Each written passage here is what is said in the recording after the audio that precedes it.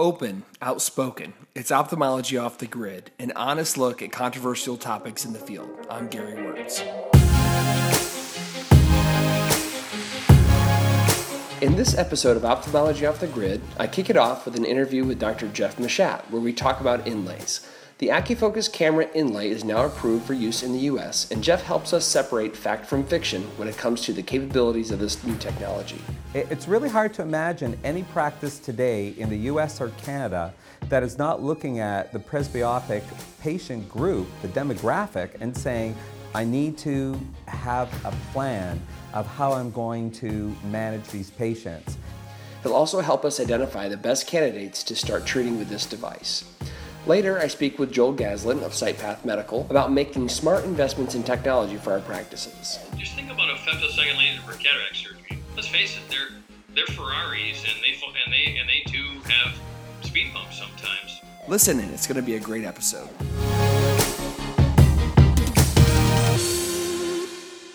This episode of Ophthalmology Off the Grid is sponsored by Centurion from Alcon. This is Dr. Gary Wörtz with Ophthalmology Off the Grid, and today I have Dr. Jeff Machat with me from Toronto, Canada. And Jeff, I just want to say thank you so much for taking a little bit of your time to talk to us about inlays today. Absolute pleasure, Gary. Thanks for inviting me. Absolutely. So, Jeff, in the United States, we finally have an approved device. We have the AcuFocus Kamra, and a lot of folks don't know if we should be ecstatic, hesitant, should we be excited, should we be scared? And now's the time where we really start trying to figure out, fact from fiction. Is this something that, we should be putting in our tool belt to offer to patients? Should we do that full sale? Are there certain patients who aren't good candidates? We really want to figure out what's the low-hanging fruit with this technology, and what kind of patients should we be starting with, perhaps, if we're going to start a program for inlays and presbyopia correction. So with that being said, tell us a little bit about your experience. I know you have this personally. Yes. One of your optometrists has this. You said other people in your practice. Clearly, this is a technology that you have embraced. Sell me on why I need to embrace this as well, because I'm really excited about the potential for a device like this. Yeah, absolutely, Gary. I'll tell you what's interesting. I was the patient. When right. I turned 50, I was that person who needed more light, arms were too short, which is pretty common for me anyways. And, I said, I need a solution. And it was my 25th year of refractive surgery. Right, wow. So multifocal ablations, laser thermokeratoplasty, scleral implants. I pretty much tried everything. And then it was my turn. Right. And I had to figure out, and I looked at all the different procedures out there, and I said, a corneal inlay, the additive type of refractive procedure, made the most sense to me. I was not ready to have an RLE. Okay. I didn't want to have a fully invasive procedure because I saw that the IOLs were improving so rapidly. Right. And so I wanted to buy time. It was that simple. And so I look at every single patient that walks through the door in the exact same way. And I try and figure out, so who's the best candidate for this? Typically, it's someone who has maybe plus 1.5, plus 2 diopters of hyperopia, or someone who's had LASIK previously. They already know refractive surgery works. They already believe in you. Right. They've gone along and had 15 great years, and all of a sudden, they can't read. Right. They need glasses. So those are the top 2 groups that we treat. But you absolutely have to make sure of 2 things. 1, their tear film is good, or you have to optimize it. And 2, you absolutely need these patients to have a clear lens. So you need some way of measuring optical scatter. And those are the 2 big criteria that we have. Okay. Well, that kind of brings me to a next critical part, which is the HD analyzer. And it seems like maybe perhaps in the earlier days with AcuFocus, previous to having the HD analyzer, maybe it was a little tougher to figure out, does this patient have a little bit of NS, and that's going to perhaps cause a little bit of problem, or how do I get this centered exactly where I want? Talk me through how the HD analyzer maybe has helped, as maybe you've had experience both before and now with the technology. Yeah, so I had my eye done, I guess it's almost 4 years ago, 3.5 years ago now. And we started with the AcuTarget. Okay. And frankly, the AcuTarget and the AcuTarget HD Analyzer are 2 separate instruments entirely. Mm-hmm. They're developed by different companies, and they actually work completely differently. The HD analyzer has some very unique features. It's amazing to be able to determine the clarity of the lens. Is there optical scatter? How good the tear film is, dynamic tear film testing. What's the accommodation range like on the patient now and then post-operatively? And then of course it tells you where to place the inlay and then post-operatively assesses it. So 5 functions. But it's the visual function analysis of the lens and the tear film that make it our go-to device on every single patient that walks through the door to decide, do I do a corneal-based procedure or a lens-based procedure? So it may share the same name as the original one, but it's a completely different machine. And I think that's a great distinction for people to know, that the technology has not just iteratively become a little bit better, but they actually have changed full sail the way that the technology works and the information it's giving you. And it really makes sense to me that you want to have a machine at your disposal where you can ferret out whether you should do a corneal-based procedure or a lens-based procedure. You know, I'm not doing inlays yet in my practice. It's something we're evaluating, just like a lot of practices right now. But you know, we kind of do the same thing when we have patients come in who are perhaps post-LASIK and they want an enhancement or they want something done, they want to see clearer, and we are trying to figure out, all right, is this coming from maybe some regression of the LASIK, or is this coming from something going on in the lens? And with our OPD3 that we have, it's really good at telling us, all right, these are the aberrations in the cornea, here are the aberrations in the lens, this is what it looks like if you put them together, and it really helps us determine whether or not we want to go and do a LASIK or a surface ablation enhancement. Or if we want to go ahead and do a lens-based or a dysfunctional lens replacement type procedure. So I can definitely hear what you're saying from that standpoint, that it's got to be very nice to have a piece of technology that really simplifies who is going to perhaps do well with one procedure versus the other. And we have an eye trace as well. We use Right. it for the exact same purpose. It's really hard to imagine any practice today in the US or Canada that is not looking at the presbyopic patient group, the demographic, and saying, I need to have a plan of how I'm going to manage these patients. And therefore, you need a piece of technology that helps you. I 100% agree. And we got our OPD fairly recently. So, but it was just because we realized that there was a number of patients coming in for LASIK screenings, and they were 55. And that's a really tough age group to know, because you look with a slit lamp and you maybe see a little bit and you're trying to convince yourself that it's clear if you want to do LASIK, or maybe it's a little bit more opaque if you want to do cataract surgery. You kind of play mind games with what's going on, but it's really nice to have objective data to really help drive you in one direction or the other. So, some other things that we've heard, perhaps that, some patients maybe earlier on had some issues with maybe either corneal thinning or progressive erosion, perhaps, the long-term need for steroids. And, I'm sure that's got to be very individualized, and we know it's not common, but can you share anything with us about how do you maybe minimize that if you're just starting out, or even, in general in a population, any way to minimize that? Well, let's take a step back, because it's so interesting where I'm at all these different refractive surgery meetings, and people will start talking about corneal inlays, and there's so much misinformation. Just like the AcuTarget has taken this quantum leap towards the AcuTarget HD, and it's a completely different type of unit, the Kamra inlay procedure has really changed. I mean, if you look at what they're doing in Europe and where a lot of the problems came from, or even the FDA trials, we've had some very significant learnings. First of all, even when I began, which was 3.5 years ago, right after I had my own eye done, number one was, at that point, we were using 200 micron flaps and implanting the inlay under that. And first of all, much more dry eye, much more wound healing, which means much more hyperopic shift, much more haze, much more fluctuating vision, much slower visual recovery.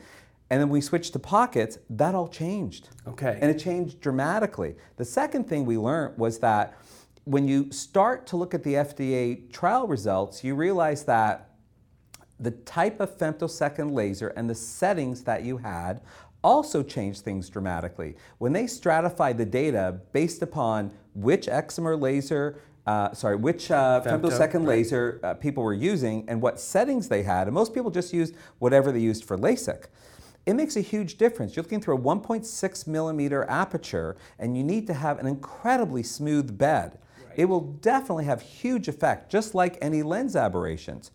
I see. So people who had their settings of 6.6 or better or tighter did a lot better than people who used 9.9 or 8.8. There was a very significant difference in the clinical results. And Zemer, which is what I use, which has an overlapping raster pattern with low energy, had even the best results. Okay. So we really saw a difference there. So what has it told us? It told us that right now you have to have pocket software. You want to use the IFS or the FS200 or the Zemer. You want to have very tight raster patterns. So 4.4 is probably what I would recommend to people today. So you have nice smoothness. We're typically going minimum 200 microns to 250 microns. In fact, 250 micron depth is my go-to. Okay. So right away, the whole issues with melting, I haven't seen it. I haven't even heard about it in anyone that's doing that. Okay. Only when they were using flaps that were about 170 or less. Okay, so thinner flaps, less stroma Exactly. above the inlay. That makes sense. So these sort of things. The other thing that we learned from the FDA trials is 2/3 of the patients were +0.5. And the people who saw the best were actually the people who were -0.5, -0.75. Right. So in my personal practice in Canada, we do LASIK, even if they're +0.25, and we make them -0.75. Okay. And then a week to a month later, I'll make the pocket and insert the inlay. Okay. What about, so as I'm hearing this, it sounds like there's been a big learning curve. There's a lot of things in the procedure that what was done early on maybe is tainting people's perspective of what can be delivered now on the other side of this learning curve. And the fourth, and just to add to that, is the HD analyzer.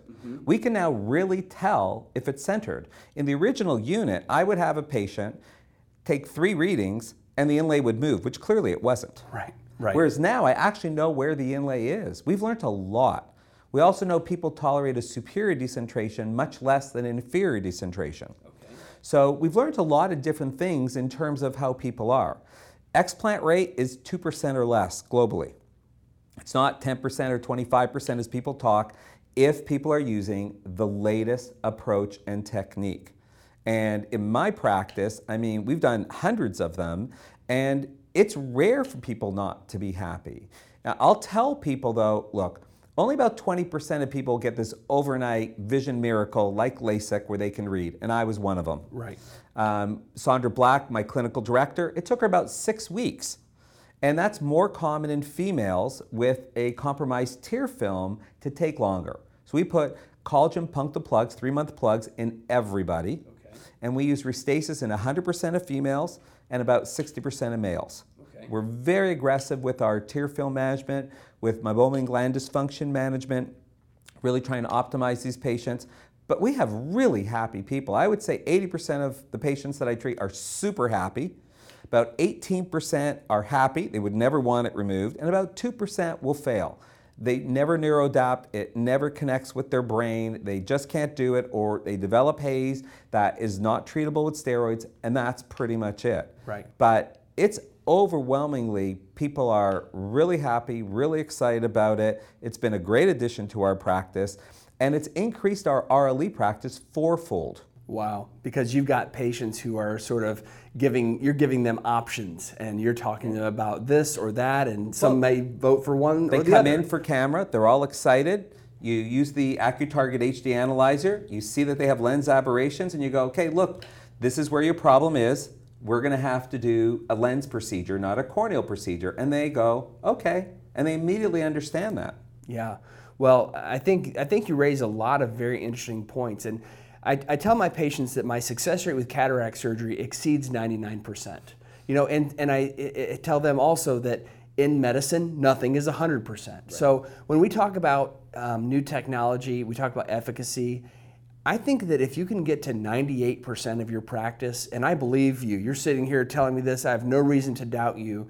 I believe that that's achievable. And so if if we can use the right settings on our laser, if we can select the right patients, if we can do the right corneal-based procedures and stay away from those patients who have perhaps the lens-based refractive problems, I think 98%, it's really hard in a refractive market, in a refractive technology. It's really hard to get beyond 98% because your margin is just so low. And I also tell my patients, you see with your brain. Your eyes feed your brain the information, and we're making some aberrations, or we're changing some things anytime we do surgery, whether that's an inlay, whether that's LASIK, especially with multifocals or torics.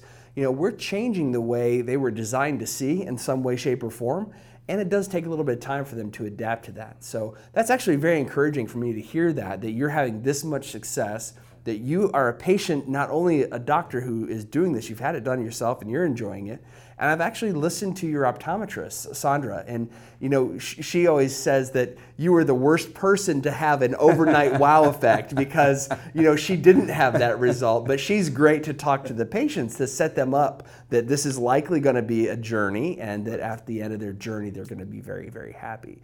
So one other question real quick is when you do LASIK, I assume you're doing, probably like a 110 flap, you're doing a thin flap LASIK, or are you doing surface ablation with these patients prior to their inlay? So I'm a firm believer that LASIK is the way to go. Okay. I know some people have done PRK camera. I'm not a subscriber to that philosophy. Their philosophy is basically, most people are going to be blurry for a month, they're going to need lots of drops, do it all at once, have a single interface. My belief is that it's the central part that the patient is looking through, and that's going to be the last part of the epithelium to smooth out. Right. And I like LASIK because I can always lift that flap and enhance if I need to. I know exactly where I am with my target refraction.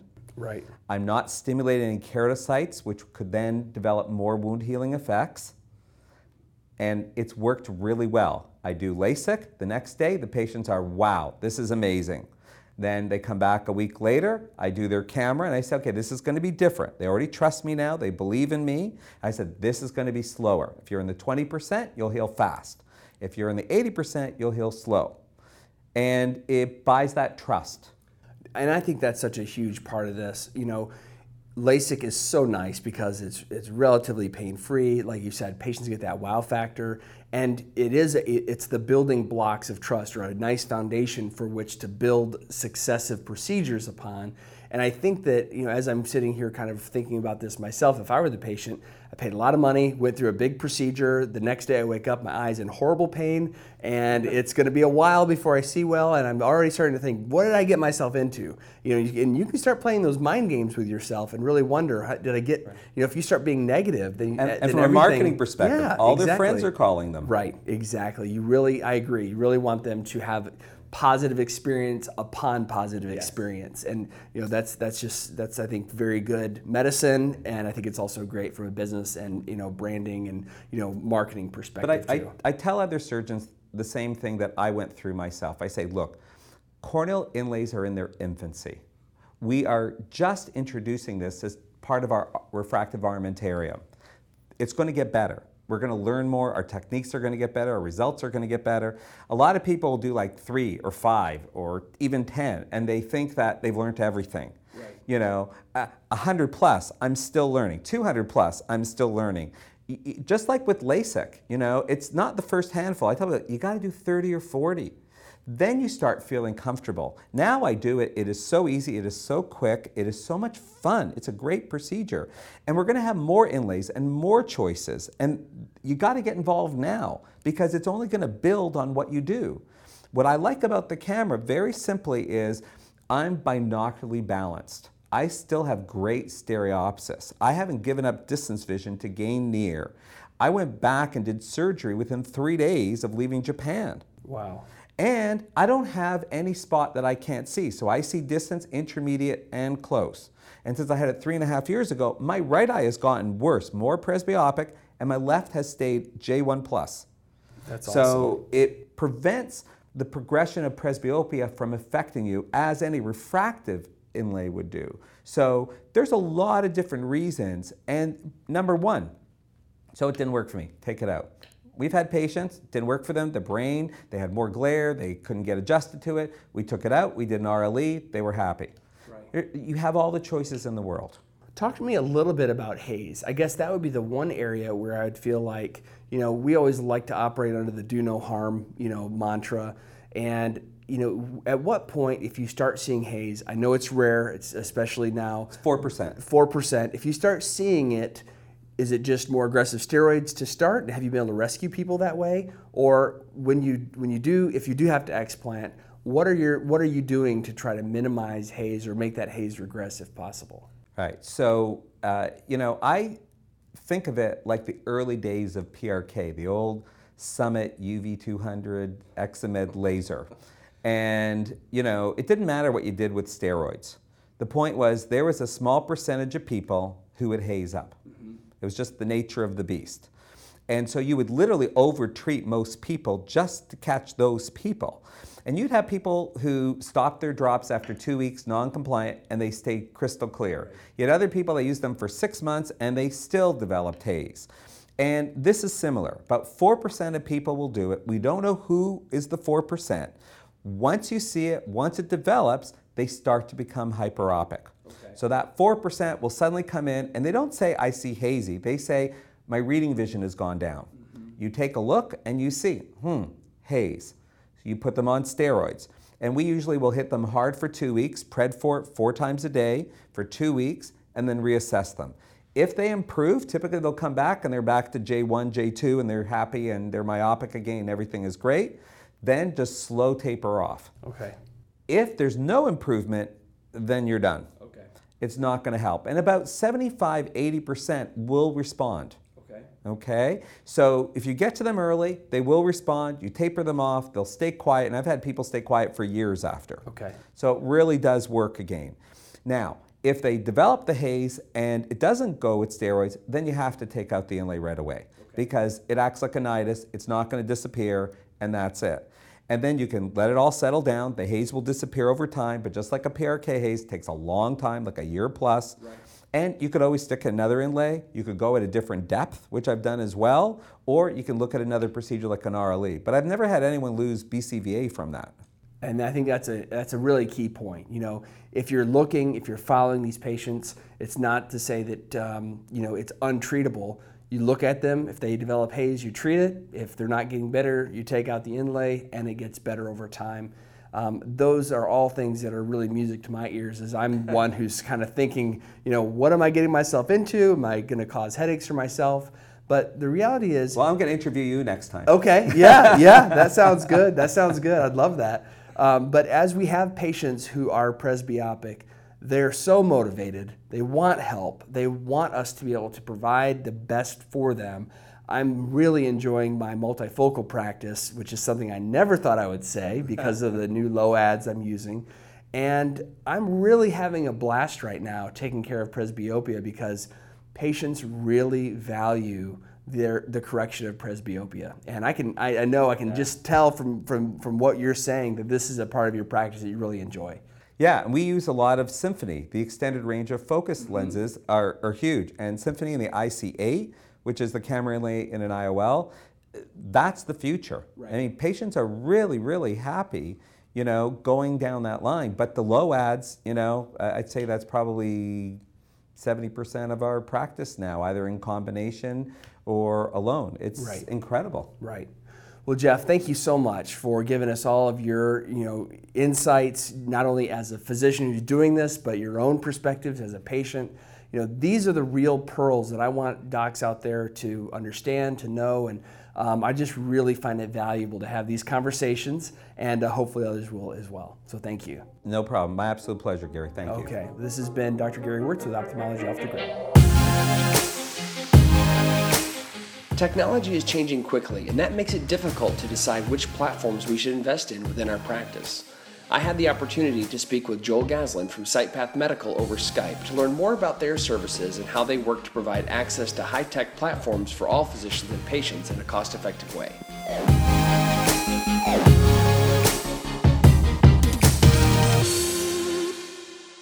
Today we have with us Joel Gaslin with Sightpath, and I think many of us in the ophthalmology world are familiar with Sightpath and the other variable access technology platforms that are out there. And Joel, I just want to say thank you for coming on and giving us a little bit of a rundown of the value your company can provide to surgeons who are maybe looking to dabble or looking to gain entry into the either femtosecond laser-assisted cataract surgery market, maybe bladeless LASIK, or maybe even some of the other services that you provide. So with that being said, just want to say thank you for coming on, and why don't you give us a little bit of an overview of the services you provide and where you see that adding value. Thanks, Gary. Grateful to be here. Appreciate the time and the opportunity to visit with you for a little bit. Sightpath is, as you alluded to, thank you, the market leader in variable access to really what we call our three primary platforms. First is cataract surgery, which is our largest segment, where we operate in about 425 different sites around the country, where we provide full access to everything people need to do cataract surgery, which really stemmed from the founding belief that care closest to home is what's best. And evolving from that was next our LASIK platform, which we operate in about 250 sites around the country with full access to the excimer laser platforms we use, and then the femtosecond laser is the interlaser we use for that. And then we have our nicely growing segment is our femtosecond laser for cataract surgery business, where we bring the LensX laser from Alcon into facilities, and it travels with an engineer, so it's always up and ready. And as you alluded to, also there is no capital outlay with working with Sightpath. We realize we're a service company, and we have lots of different ways we do business, and we really just try and find unique ways to help people meet their goals and be profitable from case one. Yeah, and honestly, I've used Sightpath in the past, and companies like yours, in many ways, they allow the solo guys or the small guys compete with some of the bigger guys that are out there. And so, I've been on both sides of that coin. I find myself in a center now where we actually end up having a lot of the technology at our disposal, in our surgery center and in our clinic.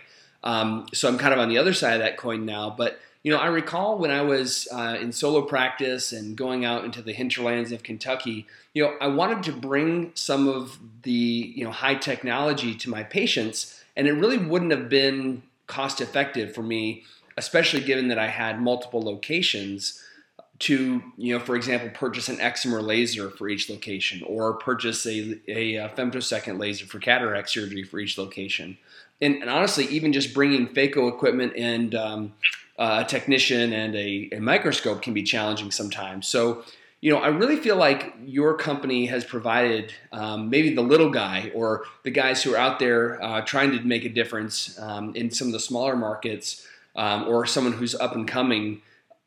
You really allow those guys to have access to technology that maybe they wouldn't otherwise have. And I think that's really important. I think it really levels the playing field and allows people to gain access to that technology, even if they're not at a large center. And you're right, Gary. That's typically how people have thought about Sightpath. And if I may be so bold as to suggest sort of a changing megatrend in our business, is that you can almost, and I think about Sightpath almost like software as a service. And if you think about how that technology has evolved over time, we used to buy a box of software, you'd plug it in, and then sort of go about your business. And really, Salesforce was the first sort of multi-tenant solution software platform that came along, where people said, hey, I'd rather just have somebody else deal with this continually changing technology, upgrades, all things that come along with that. So while you're absolutely correct, we started in sort of small markets. I would say and that's still the bread and butter of our business.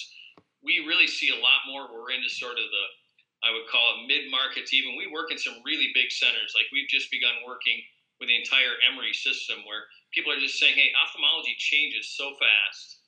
There's so much happening, and Sightpath can manage all my maintenance agreements. They can handle all my supplies. They have expert technicians that stay up to date on all the latest trends, do a lot of work. We have backup staff, redundancies, all the stuff that they need that they don't really want to deal with. So we're starting to see that as, especially when you introduce femtosecond lasers for cataract surgery into it with a lot of the big hospital chains and things just saying, look, we don't want to deal with that piece of equipment. So it's really a nice place for us, and really is, I think, an interesting trend in our business. And if you sort of look down the line, and depending on where you sort of fall in the camp of office-based cataract surgery, that really makes it interesting for a Sightpath model where you can just have it there for a certain period of time, then it moves out, and you can take that space and use it for something else. And it sounds like you guys have really sort of tried to create the easy button solution. And yeah, that's it. Yeah, exactly. Right. And there's so many headaches that we have to deal with. And you're exactly right. Sometimes you feel like investing in a technology, by the time it gets physically in your location, something better has already come out. And so, you're right. And then if you think about just think about a femtosecond laser for cataract surgery, whether it's LensX or whatever, that's a very sophisticated piece of equipment. And while as you suggested earlier, if you have a big center and you've got multiple staff redundancies and people who are interested in dealing with a piece of equipment like that, it's pretty easy for you to start going along and using it. What people really appreciate about our service is that engineer who's there and knows how to clear those error messages that invariably come up with software, is comfortable doing that day to day, and just that's all they do. They really love having that person there. And then it's also the fact that they're manufacturer certified engineers, so they can take that piece of equipment apart, they can put it back together. Let's face it, they're Ferraris, and they do have speed bumps sometimes. So having that sort of belt and suspenders approach of a guy that travels with it is frankly what people really like about our service. Well, I think you're exactly right, and I can speak to that personally. I was doing LASIK with Sightpath a few years ago, and my volume wasn't really high, so I was doing LASIK, maybe once or twice a month. But it made me feel very comfortable having a technician who, he knew this laser like the back of his hand, and if there were any errors that came up, anything that was maybe something that I had a question about with the functionality of the laser with calibration or other issues, I got to tell you, this guy knew his stuff backwards and forwards. And honestly, I walked into the laser suite without a lot of anxiety because, obviously I knew how to do my part well, but that anxiety you have about what if there's an equipment malfunction or what if things don't go the way they're planned, I knew that I had really good backup with someone that was very knowledgeable about the equipment. And the other piece of that is, if you're doing procedures on a variable basis, maybe once or twice a month like that, it really doesn't make a whole lot of sense to tie up an entire room. And beyond that, having a laser that's sort of, with a dust cover on it, 80% of its lifetime. Right. So, and if I've used the phrase with people that Sightpath is sort of Geek Squad meets Uber a little bit, right? I mean, we have sort of on demand, and then we have this person who comes with it. And interestingly, if you look in sort of our society right now, there's a big trend towards sort of underutilized capacity. If you're familiar with the Geek Squad at all, it was founded by a guy named Robert Stevens, who's from up here in Minneapolis. And I happened to be at a conference where he was speaking the other day. And he was talking about that's sort of his next sort of frontier that he's working on, is this notion of sort of tapping and accessing and monetizing underutilized capacity. And if you think about it, that's what Uber is, and there are lots of things happening. So we have all these lasers that sit around in places, and they work maybe 1 day a week or 2 days a week. And really what Sightpath does is we take that capacity and unlock it and make it work all the time. So it's a little bit of maybe sort of a green angle to what we do as well. So sure. No, I think that's really important. Our economy is always moving, and people are always looking to figure out new ways of changing business models. But I really feel like the value that you provide is, like you said, is honestly, I always thought about it in the sense of a smaller market. But you're really right. I think you guys are providing value probably across the spectrum.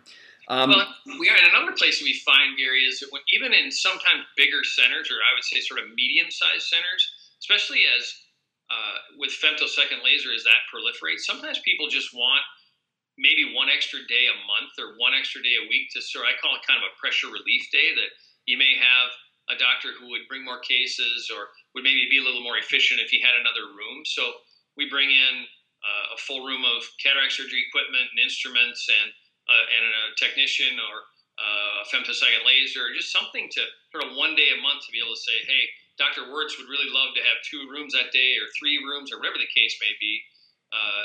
And so we're seeing that pop up a lot too. So Gotcha. Just another trend out there. Yeah. One other thing I've encountered in the past, and maybe you can speak this a little bit, is sort of the idea of volume minimums. You all have to make it worth your while to bring technology, because if you're bringing it to one center, that means you're not at a different center. So talk to me a little bit about the volume minimums and ways you've helped doctors sort of be able to pool their patients to sort of come in on one day rather than sort of trickling in on multiple days. Yeah, our pricing is pretty straightforward in that we're as you suggest, we're a stop-based business. So what that means is we really incur our costs when we stop. So we have, whether it's a hotel expense, fuel expense, install the lasers or the phaco equipment or whatever the case may be. And so when we incur those costs, the more cases we do, the more efficient we do. So usually we feature what we call tiered pricing. So the more cases we do throughout the day, the more efficient we become, and when we share that with the facility. So from a pure minimum standpoint, you're absolutely right. There is a sort of a Mason-Dixon line of where we have to make a certain amount. Otherwise, we're losing money when we show up, and that's generally about 6 cases. Okay. So on a LASIK, for a LASIK surgeon, you say, okay, that's 3 patients. I can generally muster 3 patients a month, and people find that that's not too hard. And on the femto platform, as we are for cataract surgery, as we're starting, we're in the 6 to 8 range. I can tell you across our fleet of 31 lasers that we have an average per stop of about 9, and we've got some that do some really high volumes and some that kind of stick around 7 to 10. So that's sort of where we're falling right now, and that's how we modeled the fleet out. And we're running now on the femtosecond laser for cataract surgery at a run rate of about 1,600 cases a month, and we've done almost 40,000 procedures now, so we've got a lot of experience on that, and those numbers kind of stay. Those work. I can tell you those low numbers were not super profitable. We believe, especially on the femtosecond laser for cataract surgery, we believe if we make the investment, which we have, in the fleet, we believe that the technology will proliferate in the market and ultimately will grow with our physicians. So our hope is we get more profitable as they get more profitable. And it seems to be bearing itself to be true. So. Well, to that end, it seems like whenever a new device comes out, it always requires potential capital outlay for other devices to use it. So, for example, the AcuFocus Kamra, is a new corneal inlay that's been approved, and recently, I think Raindrop has been approved by the FDA. So, as a refractive cataract surgeon, LASIK surgeon, someone who's interested in presbyopia correction and these new technologies, we already at our facility own 2 femtosecond lasers, one for LASIK and one for cataract surgery. And now the question is, if we get into the business of doing corneal inlays, unfortunately, neither one of our femtosecond lasers has a upgrade for pockets. So, we're sort of going through the calculus of, all right, what is our capital outlay going to be, and would it make sense to buy another femtosecond laser? And that's really when I started kind of thinking, maybe Sightpath might be a solution before we, go, full Monty with inlays. Maybe this would be a solution for us to try it out, see how it works on the patients that we're considering, without having to incur the expense of a brand new third or replacement second femtosecond laser. So and as we talked offline a little bit, it sounds like your fleet of IFS lasers, some of them have already been upgraded, or actually a fair amount of them have been upgraded to create pockets. So tell me a little bit about that side of the business as well, as that's kind of a new place for the business to go. It is a new segment of the business for us, and as you mentioned, we did talk a little bit about that offline, and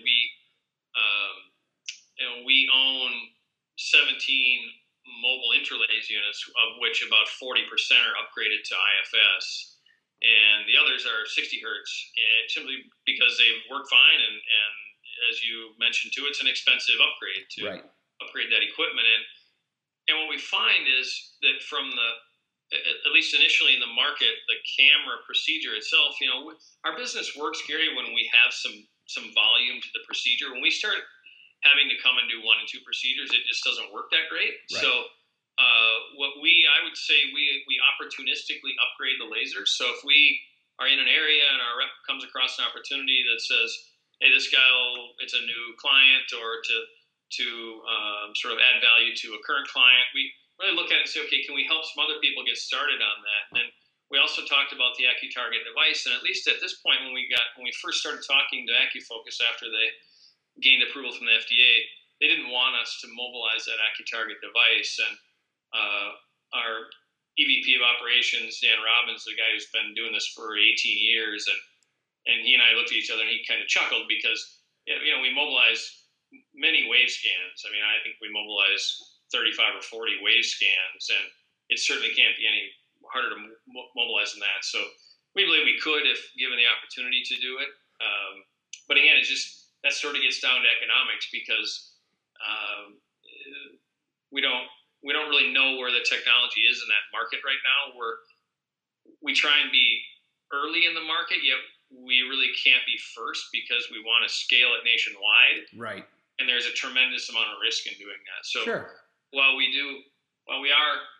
understand our position in the market, and we are in a bit of the risk mitigation business, we're also we're not State Farm either. So it's we try and balance that. Does that make sense? Yeah, it does. I will say though, as sort of on the physician side, I do think having access to an AcuTarget HD and a mobile platform, as well as an IFS, that would really be a nice solution for guys like myself who are maybe looking to get into the market prior to making a really large capital investment. So that may be something for you and for them. And I know Jim Mazo he's a great guy, and they've got great leadership over there. So not questioning what their strategy is, but as we all look for opportunities to make a difference, that may be something that down the road becomes an opportunity for all involved.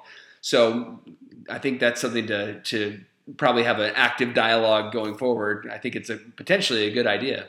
No, I appreciate that. You're right, and they do have good leadership, and they aren't, frankly, a lot different than anyone else. They have a unique sort of position in the market. They're first mover, and they want to move whatever they can to fully optimize their opportunity. I completely understand that, and frankly, we've had sort of the same discussions with the Avidro folks on corneal cross-linking. So,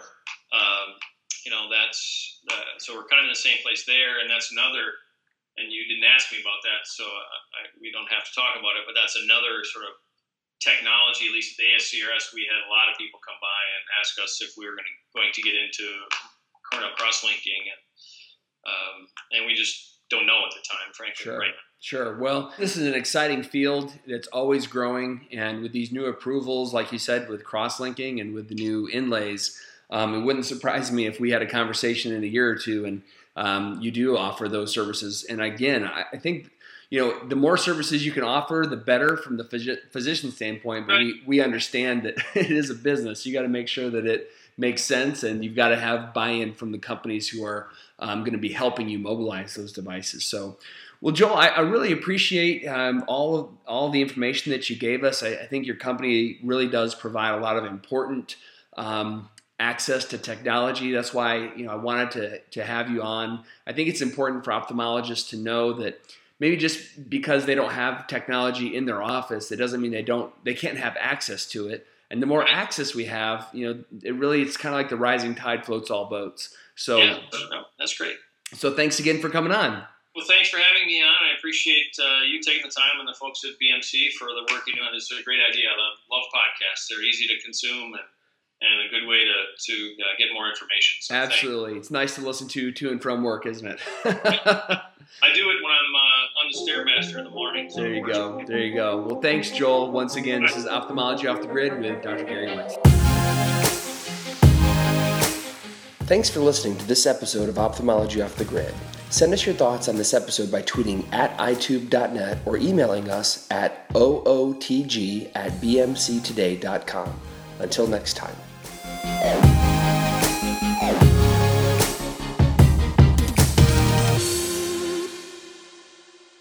This episode of Ophthalmology Off the Grid is sponsored by Centurion from Alcon.